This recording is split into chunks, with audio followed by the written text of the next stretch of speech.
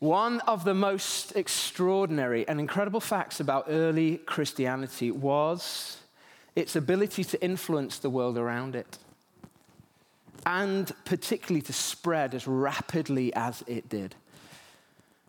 And this began as we sort of saw last week, looking at Pentecost. It began at Pentecost. The Holy Spirit was poured out, and Peter sort of flows out of the upper room and begins to preach a message of an evangelistic, the first non-Jesus given, you might say, evangelistic message. And 3,000 people in that morning are added into the faith. 120 people become 3,120, roughly speaking, on that day.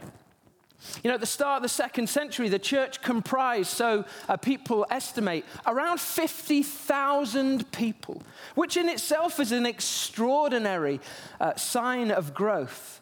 But that was in a total population of about 60 million people in the Roman Empire, about 0.08%.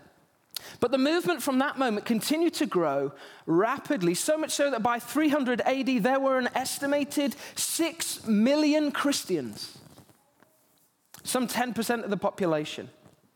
Now, some people suggest this continued to midway through the 300s, the 4th century.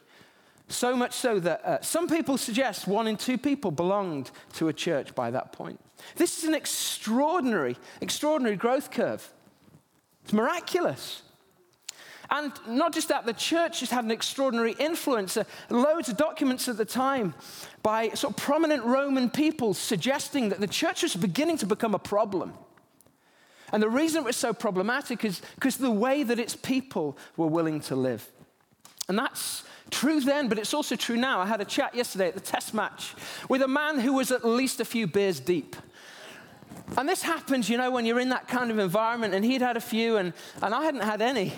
And so we began to talk about God. And he said to me at one stage, he said, I just don't know why so many people are interested in God. And I said, I don't know why so few people are interested in God. He said, okay, that makes sense.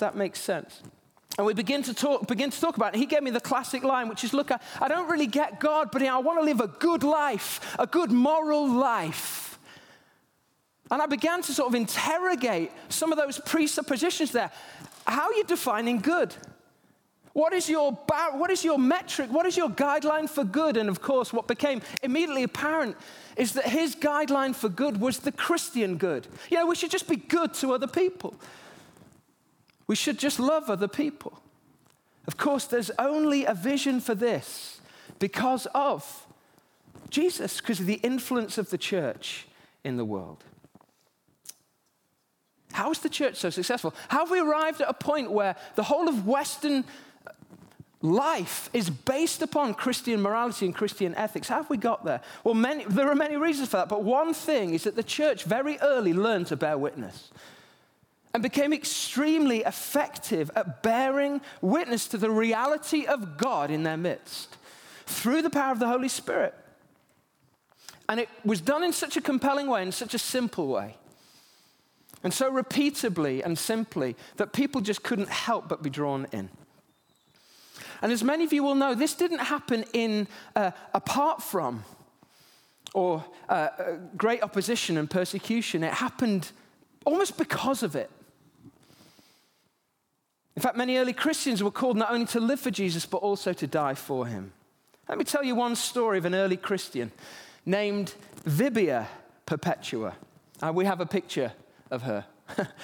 It is clearly an artist's impression. Here she is with Felicity, her slave.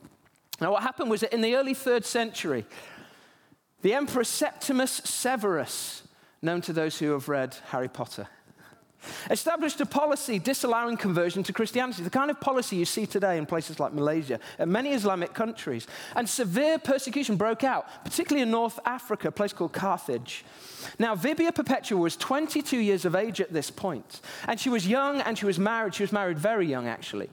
And she was a mother at this point to a newborn child.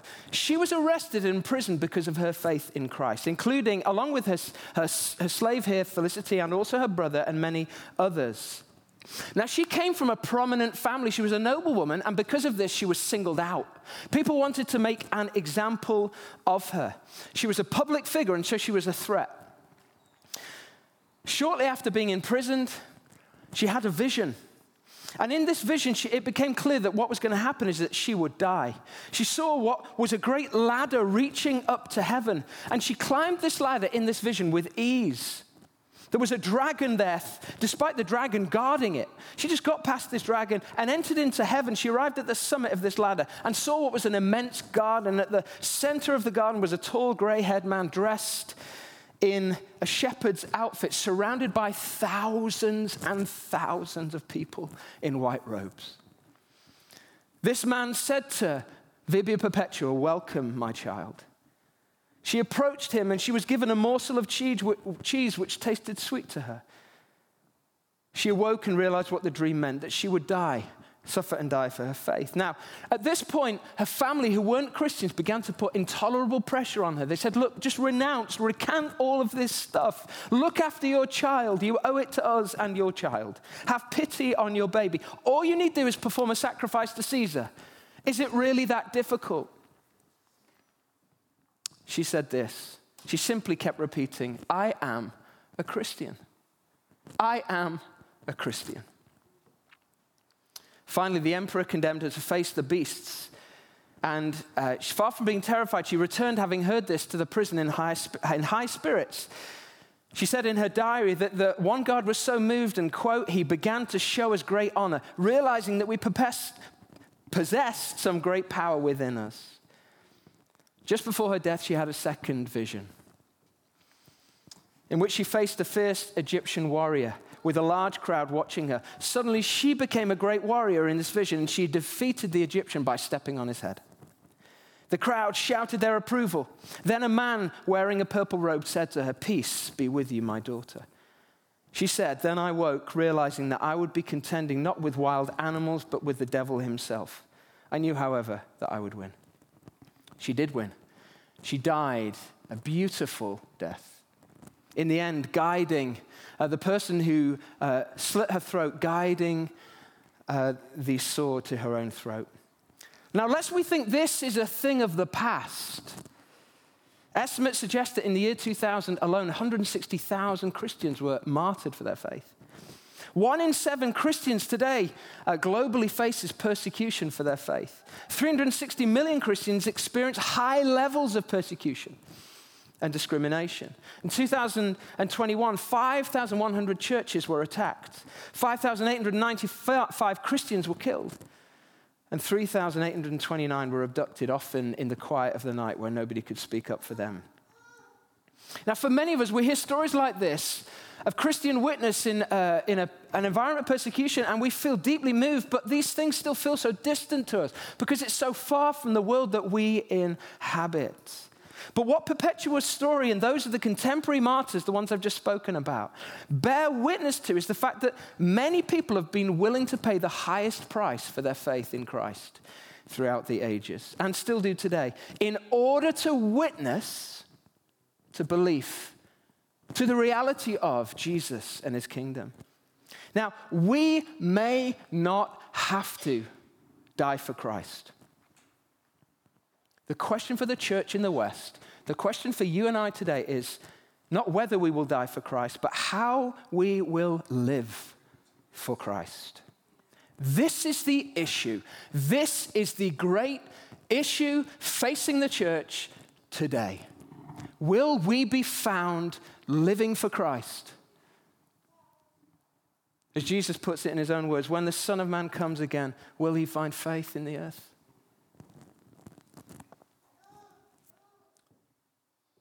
Are we willing to pay the price to witness to the Lordship of Jesus? Turn with me to Luke 10. A brief Bible study. I want to make one key point from both of these texts. The first thing we see as Jesus sends out the 72 is he sends them out to continue his ministry. That Jesus intended his disciples to witness to his life, his death, and his resurrection is so clear.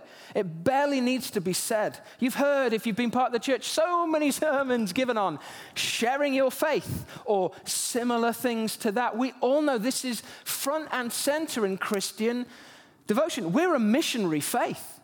That's who we are.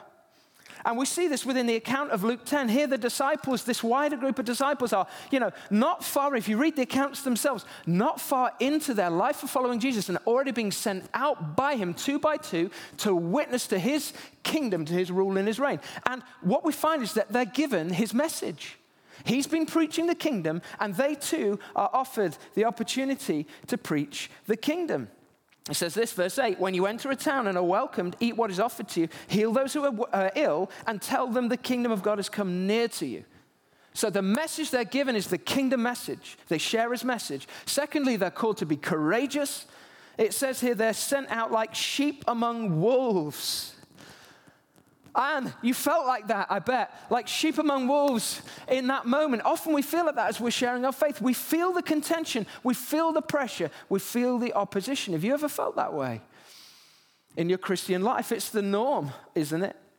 But they're called to be courageous. Thirdly, they're called to be dependent, aren't they? They're to take, as Jesus says, no purse, no bag, no sandals. And what Jesus is saying here is just trust me. Trust my presence is enough. Trust me being with you. You being with each other. Trust that will cover it. No MacBook. Not even a Bible in hand. Just a living relationship with Jesus and the companionship of somebody walking alongside them. They're to be dependent. Finally, they're to share his authority. We didn't read this morning, but this is one of my favorites. Verse 17, I should say. The 72 returned with joy and said, Lord, even the demons submit to us in your name.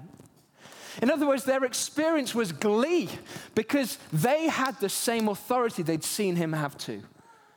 They had authority over sickness. They had authority over demons. Witness is impossible unless we have his authority. Just as well, he's given it to us. Now, for those that are taking notice and reading their Bibles when they're not at church, this is already the second occasion Jesus has sent people out. He sent the 12 out already. This is the second missionary journey, if you like. And the key point I'm making is so simple, and it should already be unescapable and unavoidable. And here it is. To be a disciple of Jesus means to be a witness to Jesus. Write it in your book. Sketch it in your Bible, stick it on your phone. To be a disciple of Jesus is to be a witness to Jesus. Is that these two things are indivisible. We're a missionary faith. And that means, conversely, that if we're not witnessing to Jesus in our lives, we have to ask the question, am I being an authentic disciple of Jesus? Now, everybody's going to do that differently because Jesus places the Spirit in each of us, and the Spirit testifies through us in myriad different ways. But testimony about Jesus, living a witnessing life to Jesus, is fundamental. Now, we see this in Acts as well. Turn with me to Acts if you're not already there. Now, even the most sort of cursory, basic study of the book of Acts shows that the disciples, after the death and resurrection of Jesus, they're expected to do the same stuff. Jesus doesn't water it down. He doesn't say, well, I've done the death and the resurrection. Work is now done. Sit on your hands, folks, and celebrate. Kick back, relax. Where should we go on the summer holiday? We could all celebrate together, couldn't we? No, the first thing Jesus does is he witnesses to them. He comes to them and he shares, as Acts 1 says, many convincing proofs. He witnesses to them. Second thing he does is commissions them. He says, don't leave, wait for the gift. Wait for the gift my Father promised, which you've heard me speak about. And the gift, of course, is the Holy Spirit. They, in the context of that, ask him a question. And the question is basically this. Is it over now, Jesus? Their language is this. Is this the time you will restore the kingdom to Israel? In other words, is the kingdom thing complete? We preached it when you sent us out. Is it over now? No more of that missionary stuff, surely, Jesus. I quite like carrying a purse. I like my sandals, and I like my bag and my cloak. Please don't say you're going to send us out again. Are you going to finish what you've begun? Will we see it happening today or maybe tomorrow? Are you going to restore the kingdom to Israel? Is it over? And Jesus says, no. It's not for you to know the day or the time the Father has set by his own authority. In other words, no. Sorry, folks, it's not over. but you will receive power. Number one, it's not for you to know. Knowledge is not yours to have. You don't need knowledge of this kind. You will need power, so I'm giving you power. And thirdly, you will be my witnesses. You will do the work. You will do the work. I am off. Peace. I'm ascending to my Father and your Father. I'm leaving some power. The Holy Spirit, the personal, God's empowering presence, the personal power and presence of God. And because and through him, you will do the work. You will be my witnesses. Delegation. Any managers in the room? Feels good, doesn't it? Delegation. But delegation without authority is oppressive. Without training. Jesus has trained them, and now he empowers them. Go do the work. Key point number 2. Jesus wants witnesses. That was key point number 1. Here's key point number 2. The Holy Spirit empowers ordinary people to become witnesses. You can't do it on your own. You need your brother, your sister beside you. That's what Anne said. That's what she said. She said, I knew if I brought him up here, he'd be welcome. I didn't have to do it alone. I knew if I went and got a coffee, if I wandered off somewhere, he'd be welcomed. You'd all do it. We need one another. Secondly, we absolutely have to have the Holy Spirit. The whole thing with Anne happened because of the Holy Spirit. A conversation between her and God, whispers of the Holy Spirit, the Spirit of Jesus whispering the will of God to bring this man into the kingdom. So what? Coming into land here. Well, the danger, of course, is that we can begin to think, as we hear all this stuff, we can begin to think it's for other people.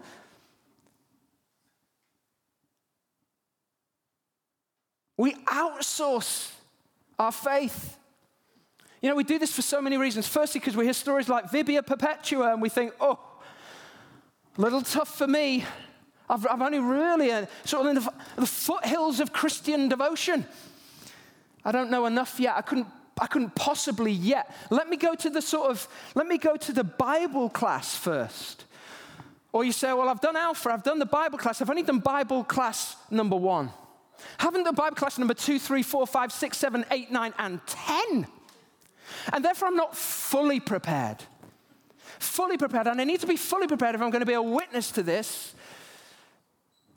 I have to have the full thing.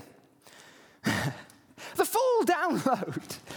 I've only been a Christian for 4 decades. Yes, I've been baptized and confirmed and all of the other stuff, but there's other people who know a bit better. I couldn't possibly do it. I don't know enough. What did Jesus say again? It's not for you to know. It's for you to go. You'll receive power. We come here and we sit here. You know, it's just so powerful. It's so important to be in a gathered environment of worship. The whole point of this is infilling to go. But some of us, we come here and we think like sitting in the seats is the mission. We've come here and we've delegated it. It's like, oh, it's not actually for me. I pay a bit of money to this church, and that fella up there, he does it. I outsource it to him. Guys, I'm figuring out how to do this for me. I'm one person. You don't want to put it on me. The mission of the church is the gift of the whole totality of the church. It's for all of us, and we don't know, but we receive power.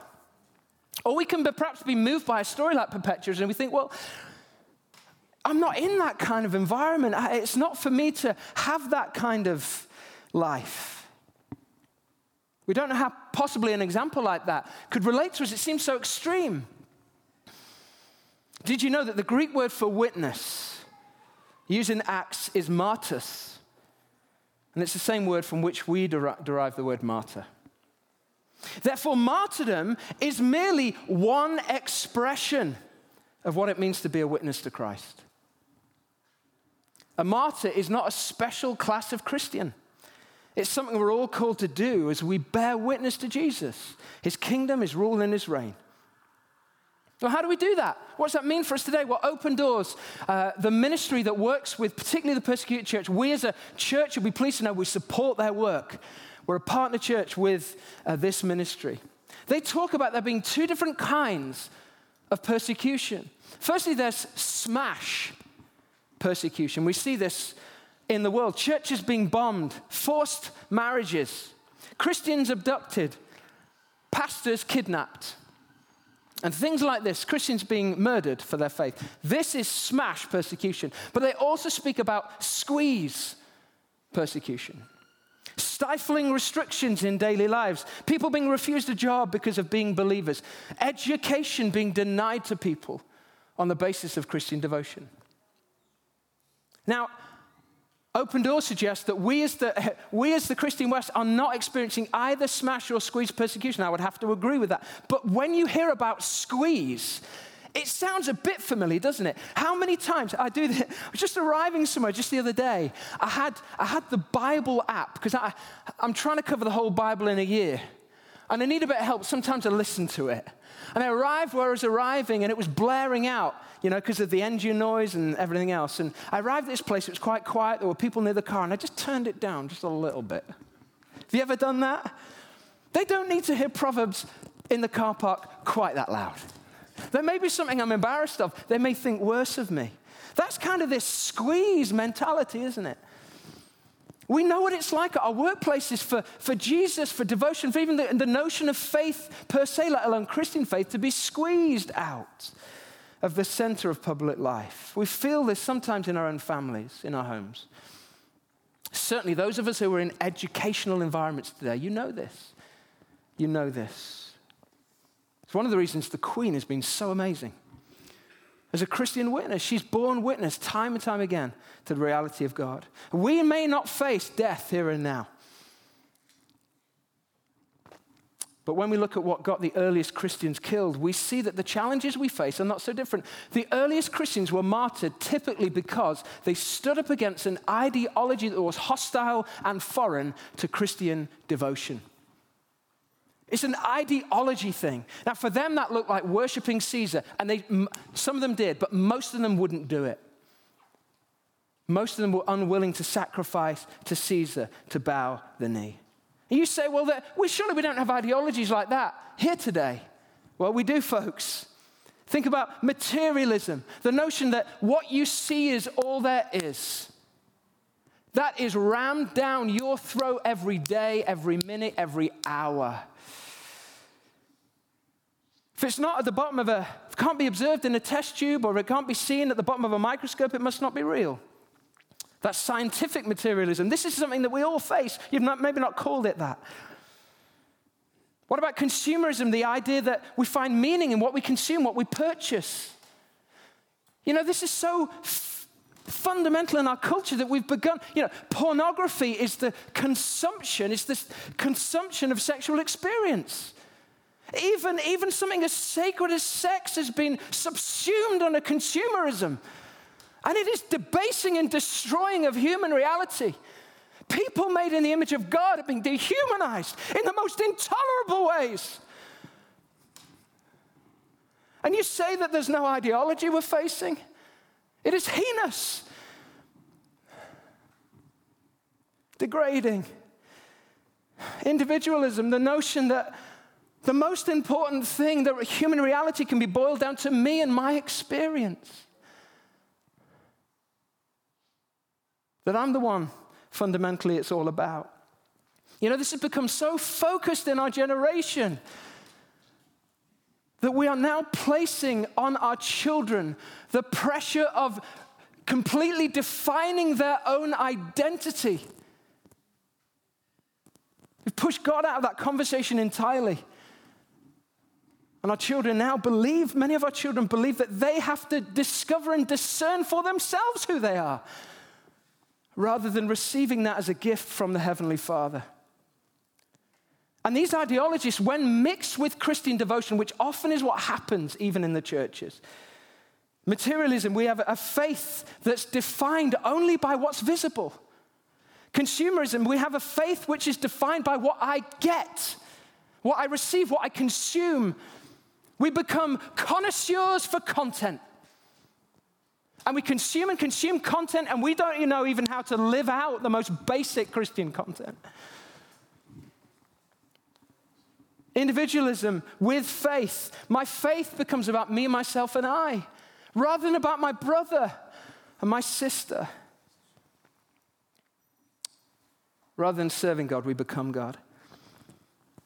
What are we to do in the face of these ideologies? I promise it's over pretty soon. What would it look like for the church today to recover the unstoppable witnessing force it had in the early days and has had a number of times through Christian history? The first thing, we must recover pure worship, pure devotion.